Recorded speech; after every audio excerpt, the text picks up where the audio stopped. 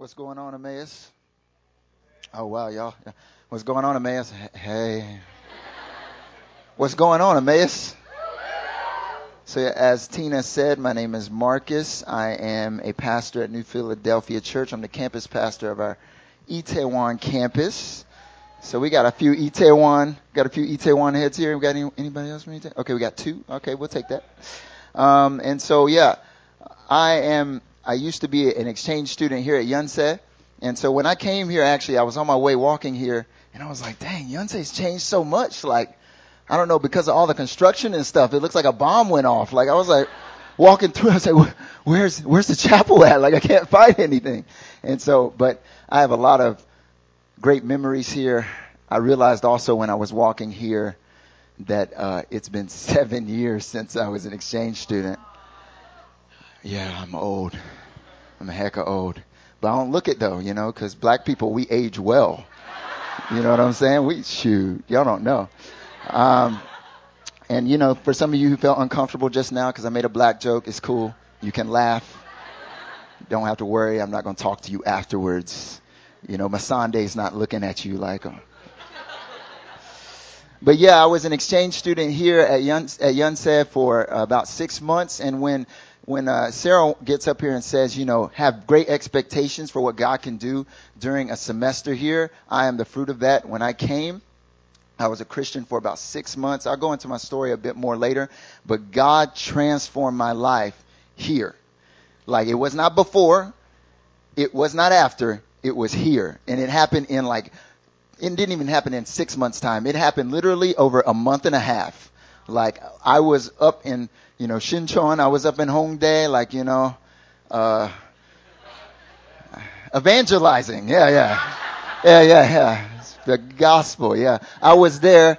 And, if you ever get lost, I can tell you how to get to where you need to go because I know Shincheon and Hongdae pretty well from my evangelism days. And then I came here, I came out to a few large groups, and my life got completely transformed. And so by the time I left, I wanted to do international law. I felt like that's what I was supposed to be doing with my life. But by the time I left Korea, I knew that I was called into ministry. And since that time, God has taken me all around the world. I've been in war-torn areas of India. I've been in Myanmar, hiding from the cops. We've done so many things. I've been in China with the underground church, in the Philippines. I've been all over the world, and God has really done such a huge thing in my life. I'm from North Carolina, born and raised. I'm from the mountains. When I went to high school, they called me Mountain Man because I had such a thick country accent. Like, seriously. I was like, what's going on, y'all? And instead of Wednesday, I said Wednesday.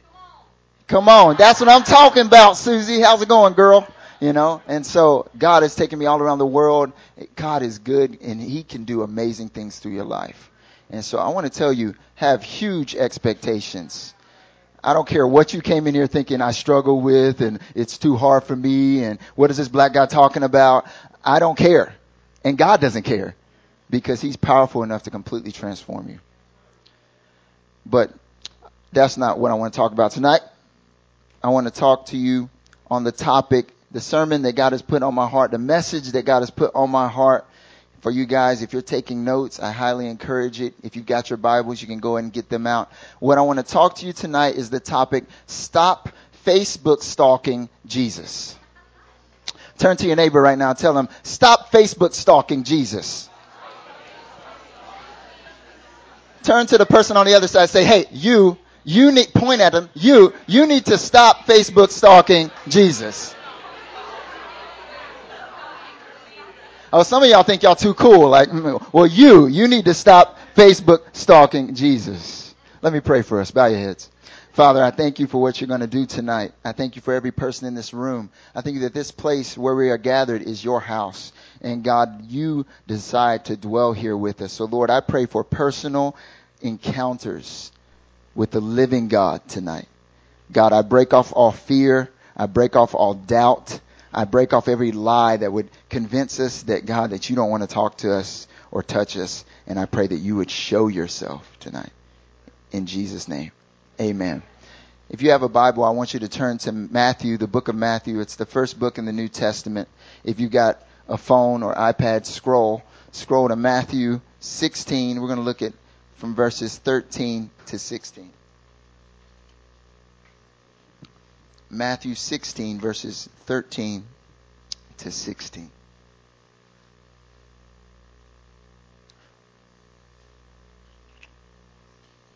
Matthew, yeah. Actually, we'll read all the way to 17. Now, when Jesus came into the district of Caesarea Philippi, he asked his disciples, "Who do people say that the Son of Man is?" And they said, "Well, Jesus, some say John the Baptist, others say Elijah, and others Jeremiah or one of the prophets." And he said to them, "But who do you say that I am?"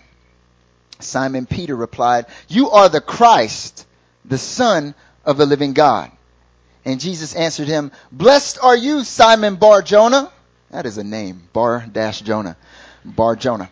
"For flesh and blood has not revealed this to you, but my Father who is in heaven." I'm going to read the passage again. Now when Jesus came into the district of Caesarea Philippi, he asked his disciples, "Who do people say that the Son of Man is?" And they said, "Well, some say John the Baptist, others say Elijah, and others Jeremiah or one of the prophets." He said to them, "But who do you say that I am?" Simon Peter replied, "You are the Christ. You are the Messiah, the Son of the living God." And Jesus answered him, "Blessed are you, Simon Bar-Jonah, for flesh and blood has not revealed this to you, but my Father who is in heaven." This passage of Scripture is one of the most famous passages of Scripture because it's one of the clearest times where we see someone proclaim that Jesus is the Messiah and that he's the Son of the living God. Now, I want to give you some context to this passage, right? Now, before this happens, what happens before this passage is that Jesus, he was born of the Virgin Mary, right? So we know all that about Jesus, right? There was this virgin named Mary. All of a sudden she gets pregnant. That is a controversy because she's about to get married. And all of a sudden, she has a child. And it's Jesus. Jesus walks the earth. He becomes 30 years old and the Holy Spirit comes upon him and he starts doing his public ministry. And now when Jesus was doing ministry, he had his 12 disciples, right? He had the 12 people who were on his team. I mean, can you imagine what it would have been like to be one of Jesus's disciples? One of the 12? Like you were a fisherman beforehand. Like how many of us, like that was our dream? Like I really want to be a fisherman. Like you're here at Yonsei because you want to be a fisherman. Like nobody, right? But that's your job. Like you're a fisherman. That's the same thing as like, actually I don't want to say that because I was about to say like McDonald's. Anybody worked at McDonald's? Anybody worked at McDonald's? Okay, you can keep your hands down. You don't have to raise it. But it's like a job where you're not telling everybody where you worked. Like one time I used to work at, you ever saw Energizer batteries? You know, Energizer batteries, like they have this ad of the bunny and he just keeps beating the drum, keep going, keep going, keep going. And I used to work at that factory and I used to work there from 12 hours. I used to work from 6 p.m. to 6 a.m. When everyone asked me where I worked, I didn't say nothing. I don't have a job because I didn't want to tell anyone where I worked. I mean, they were fishermen. All of a sudden Jesus comes and says, "Hey, you follow me." They drop everything. "All right, Jesus, I'm rolling with you." They're rolling with Jesus and Jesus is performing miracles. Can you imagine that? Like you're watching him and he's got the 5 loaves and the 2 fish and here, feed them. And you're just watching it multiply. And it's like, oh snap, Jesus. Like I would have loved to have been on his team. I would have been like that guy at the very end. Just like, hey, I'm with Jesus. You know that guy? You see that? You see what just happened? That's my boy right there. Like, I would have loved to have been one of his disciples. Like, can you imagine when the woman with the issue of blood, she goes through the crowd and she grabs hold of his garment. He's like, wait, hold on. Who touched me? And I'm like, snap, what's about to happen, Jesus? It was her. All of a sudden she gets healed right before. Like you're seeing all these miracles. You're seeing him teach like he's doing the Sermon on the Mount. It's a far better sermon than this sermon. He's standing up there and he's like, "Blessed are you, those who mourn, for you will be comforted." It's like, oh snap, Jesus, that's good stuff.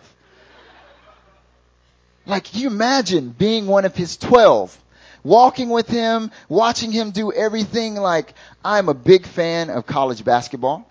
and I'm a big fan of the NFL. Like I love sports.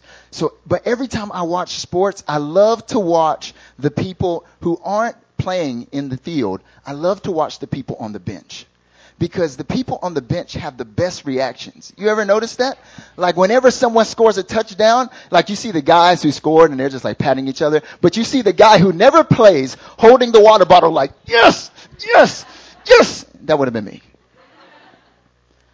Like this is the context. Jesus, actually right before this, Jesus just fed 12,000 people with 5 loaves and 2 fish. And so they're seeing all these miracles. They're seeing all these amazing things happen. And then Jesus brings them all together.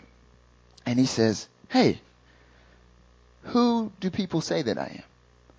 And they're like, well, some say Elijah, some say Jeremiah, some say Isaiah. You know, they start rapping to him. And then Jesus asks them a question and he says, but who do you say that I am? Now, a lot of times when I read the Bible and I read this passage, I skip over this.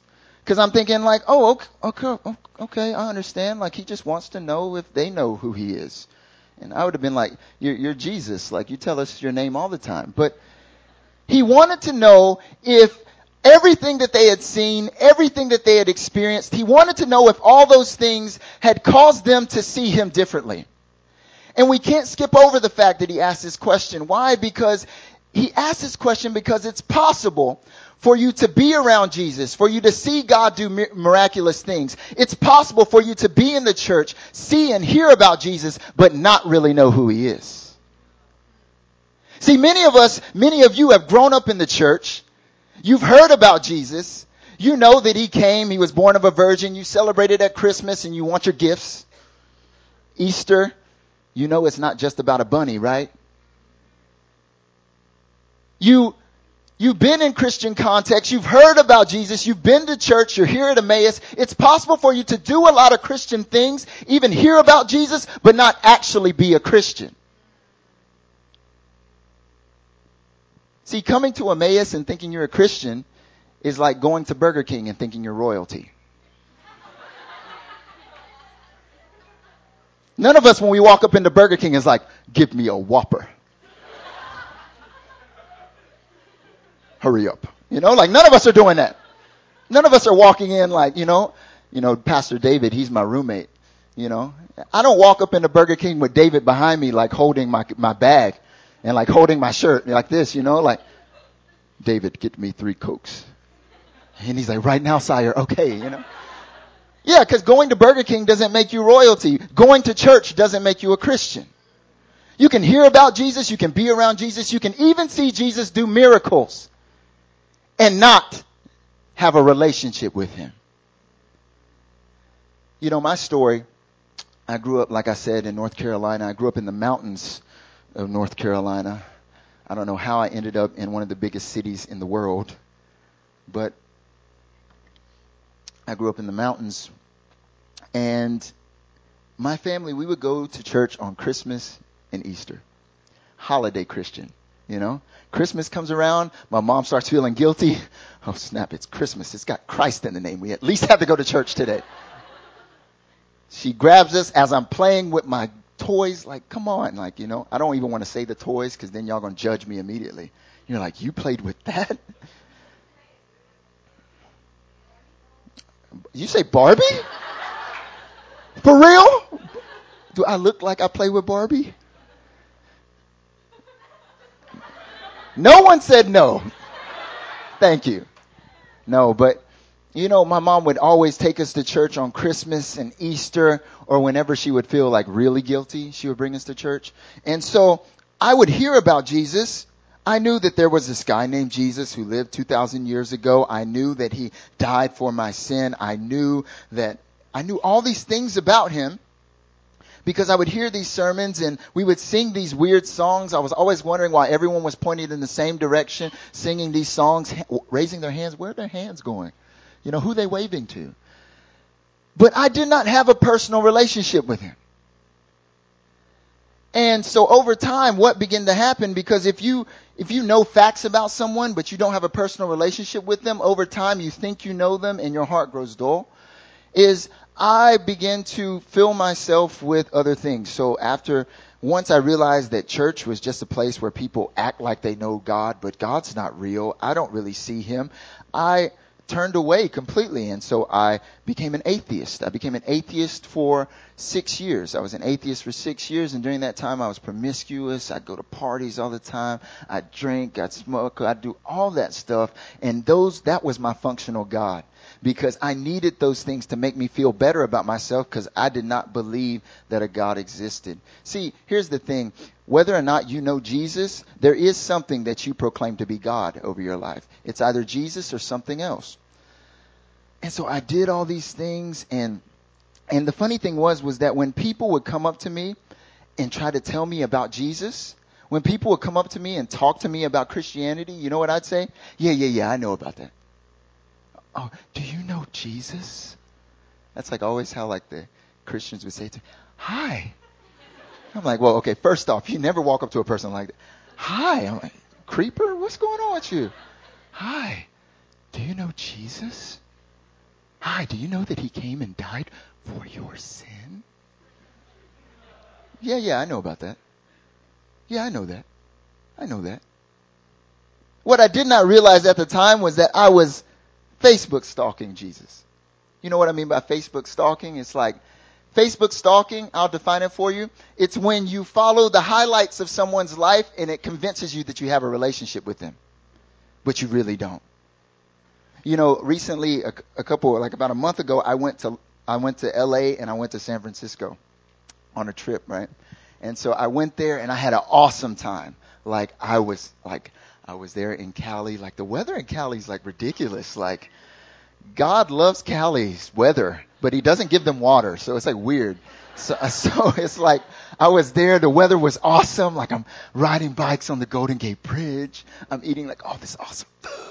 I'm like hanging out with all these people, and I'm having a great time there. I'm relaxing because I'm on vacation. I'm not going to work, so it's even better. But the whole time, I didn't post many Facebook pictures. I didn't, but my friends there did. So they took pictures of me. They wrote statuses. They did all this stuff. And so then once my trip ended, I came back to Seoul. And when I came back to Seoul, I was expecting like all my closest friends to be like, yo, man, I'm so glad you're back. I'm so glad you're back. Yo, let's get coffee. Let's get dinner. I want to hear everything about your trip. I want to know everything that's going on with your life. I want to hear about the Golden Gate Bridge. I heard you were in San Francisco. Tell me everything. You know, I came back. Where is everybody? No one wanted to sit and talk with me about it. No one was like, let's get coffee. No, I was like, hey, do you know I rode the Golden Gate Bridge? Yeah. I saw it on Instagram. Huh? Well, you know, like I went here and I did this. Yeah. I heard about it on Facebook. Hey, I had this awesome time with my brother. Oh, yeah, brother. Yeah, I know all about that. Thanks. Cool. I'm like, what's going on? You know what it was? Everyone saw everything on Facebook, and so they immediately assumed that they knew everything about what happened. You know, sometimes I have people that come up to me and they're like, you know, Pastor Marcus, I saw this, and this, and they assume that they know everything about me because they looked at my Facebook page. You ever had that happen to you? Like where someone like they act like they know something about you. You're like, you don't know me. You just know my profile. But the funny thing is that so many Christians live that way. We hear these highlights about Jesus and we convince ourselves we have a personal relationship with him. Oh, well, I know he did this. I know he did that. I was in church for this many years. I did this. I've seen this. And we think for some reason that that's actual relationship. When really, it's just Facebook stalking him. Jesus is up in heaven like, you keep looking at my timeline, but you never have a real conversation with me. You know, psychologists say that our generation, the social media, the Twitter, the Instagram, the Facebook, they say that we are the absolute worst at having personal relationships. You know why? Because I would rather cacao you than actually talk to you. Like, I've actually had moments in my life where, like, God's been weaning me off of social media because I was addicted, like, seriously. And, like, was that bad?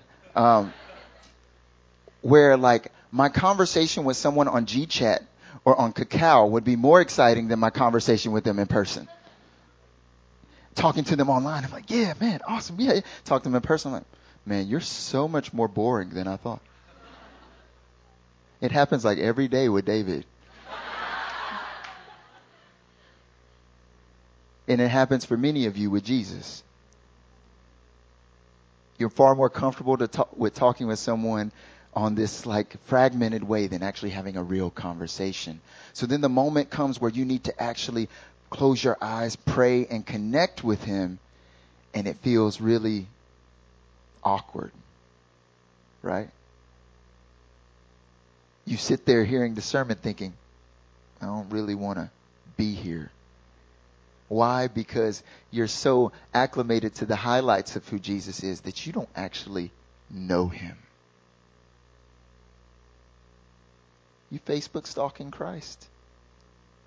See, Jesus asked his disciples this question because he was like, I don't want the miracles. I don't want the highlights. I don't want these bits and pieces of what you see to convince you that you actually know me. I need to know that those things aren't just informing you a certain paradigm, but you're actually getting to have a personal relationship with me. You can think you're connecting with Jesus when you may just be Facebook stalking him. But what I want you to know tonight is that Jesus desires for you to have real relationship with him. You know what real relationship with God looks like? It looks like transformation. It looks like every day you waking up and hearing his voice, feeling his presence. 1 John 1:1-3. I love what John writes. He says, that which was from the beginning, which we have heard, which we have seen with our eyes, which we have looked at, and our hands have touched, we proclaim concerning the word of life, talking about Jesus. This life appeared, and we have seen it and testified to it, and we proclaim to you the eternal life. Our fellowship is with the Father and with his Son, Jesus Christ. That word fellowship, a better way to define that is just relationship. He said that which we have seen, but not just enough to see him, that which we have heard, because God wants you to also hear him. Oh, but not just that, we have looked at, meaning that we have gotten kind of close. It's one thing to see somebody, yeah, I see you. It's another thing to look at them, you know what I'm saying? Some of y'all just got freaked out. I'm sorry. And then it's another thing to actually touch. Jesus, you ever thought about that? That Jesus wants you to actually touch him? For you to feel him? To feel the living God? That's what he wants. He doesn't just want you to think, oh, well, yeah, I know Christianity's good. My pastor told me I should come to Emmaus. My mom told me if I don't come to Emmaus, she's going to kill me. But instead for you to say, I've encountered God. You know, what happened after I had did the life of drinking and smoking and sleeping around, doing all these things, I felt so empty. And one night, it was a Thursday night, I was working at student stores at UNC, the University of North Carolina, where I was a student. Thursday night, and I remember I left. I was still an atheist. I didn't know Jesus. And I was just walking to the bus stop. Standing at the bus stop. It's raining. I'm just chilling. Thinking about what I'm probably going to do tonight. Where are we going? The club? Probably. And then I'm looking at the rain come down. And all of a sudden, I had this encounter with Christ. All of a sudden, I can't even explain it. It's hard for me to explain because God, he's really hard to explain. But something in me broke. And everything that had happened to me up until that point, all of a sudden started to make sense. Now, to give you some context for my life up until that point, first 15 years of my life, I lived in an abusive household. Then we left that abusive household. We stayed in a homeless shelter for 2 months. Then after that, I became an atheist. And that's when I started that life of debauchery. I'm standing there. Everything starts to make sense. I start to cry, and I can sense the presence of God, and I know that God is real. And some of you are thinking, maybe you just had a little emotional moment. No. Everyone at the bus stop was looking at me like, and I'm sitting there crying. I go back, I tell all my friends, Christian or not, yo, God is real. What? Yo, God is real. Some of them were like, oh yeah, son, I'm Christian. Wait, what? We just went to the club last night. Yeah, I'll take you to church. That was confusing. But those friends, they didn't have a personal relationship with Christ. They thought that going to church made them a Christian. But what I was experiencing was a real relationship. You look at my life now, what I've done them, now they're so far from God.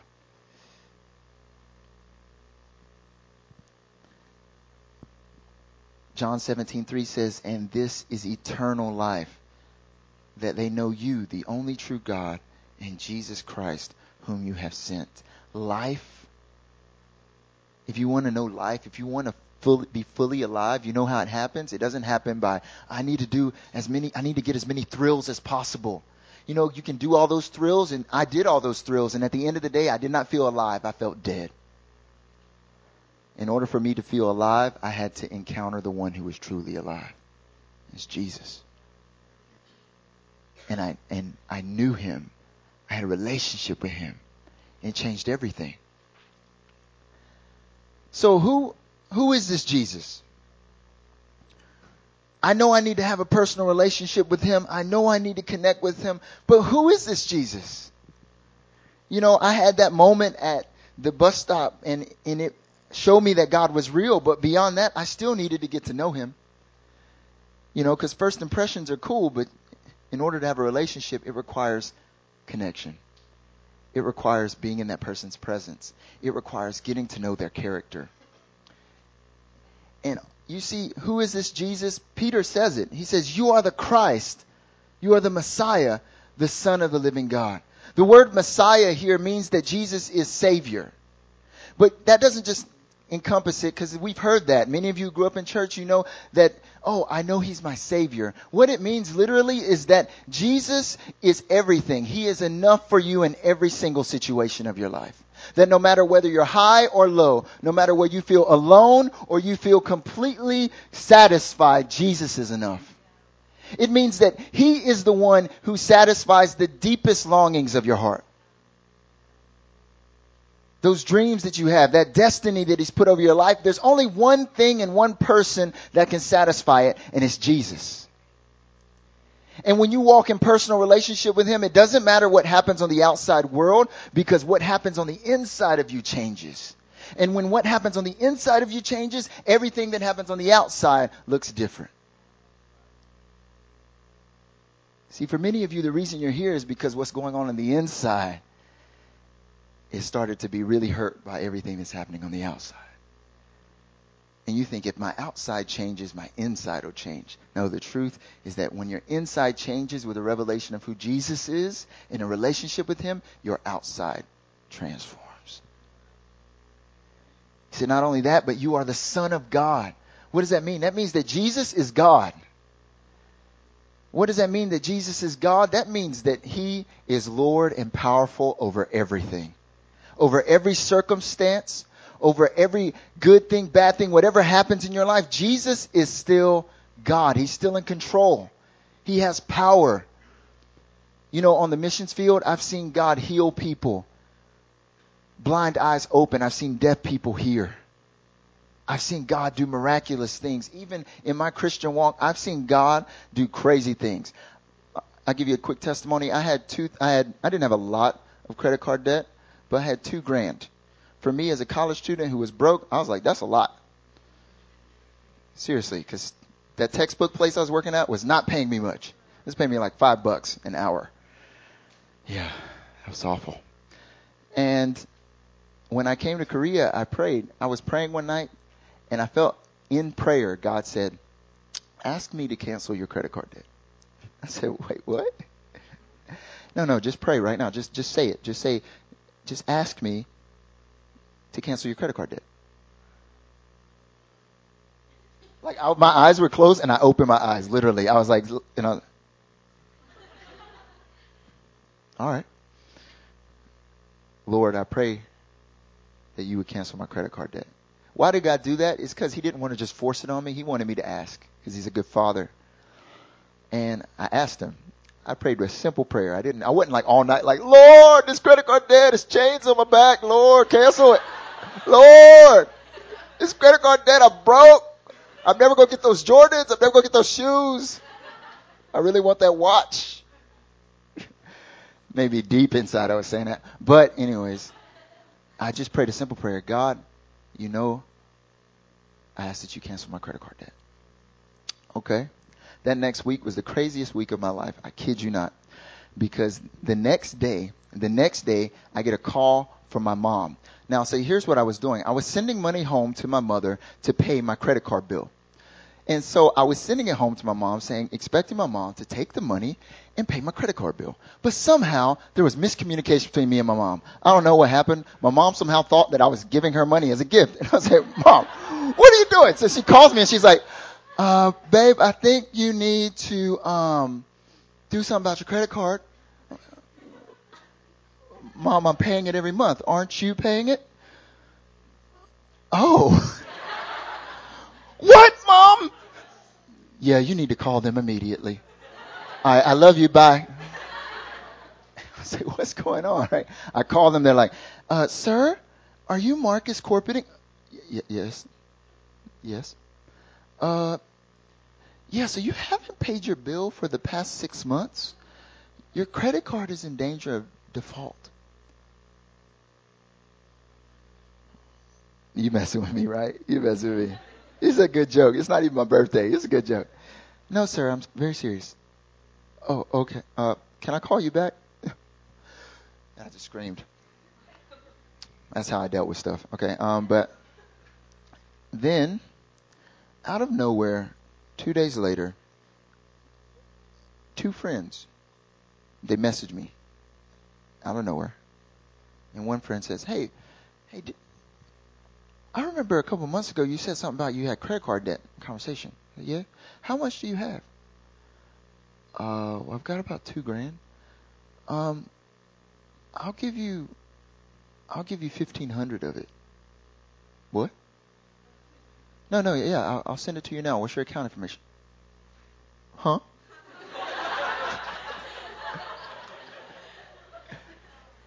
I give him the account info. Now my credit card debt went from $2,000 to 1,500.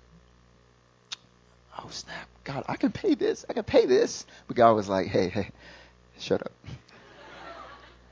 And so then a friend calls me from the States, and he's like, hey man, I was just praying and I felt like God wanted me to give you some money.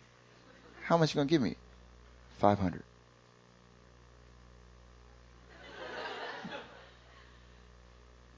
I heard God just say, gotcha. I was like, oh snap. God was showing me in that moment he's Lord over all. There's been so many moments in my life where I thought that I should fail, or I thought I should die, or I thought that certain things should not go my way. And God, who is Lord over all because he is the Son of God, showed me that he's there. Not only that, Jesus is the Son of the living God. And it's important that you know that our God is not dead, but he's living. Meaning that he desires to connect with you, to talk with you, for you to feel his presence, for him to move in your life today. Not tomorrow, not when you get stuff in order, not when things in your life start to be better, but today. He desires to speak to you. He desires to talk to you.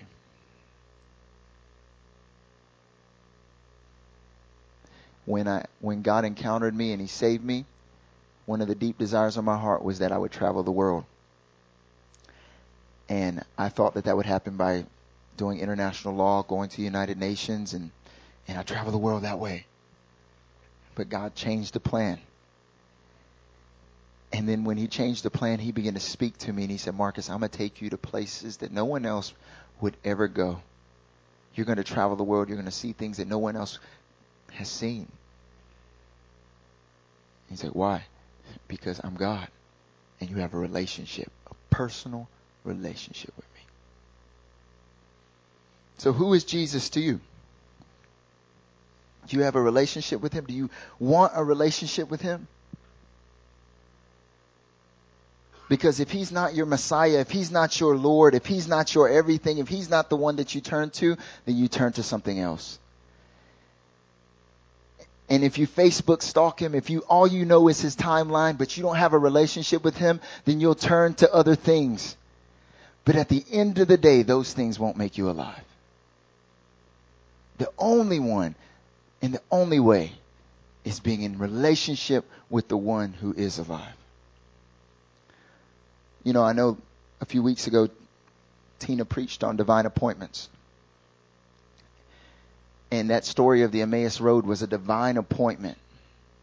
But you know what made their hearts come alive was the fact that they realized that God who had risen from the grave was walking with them, talking with them, connecting with them. His presence was right there. He ate fish sandwiches with them.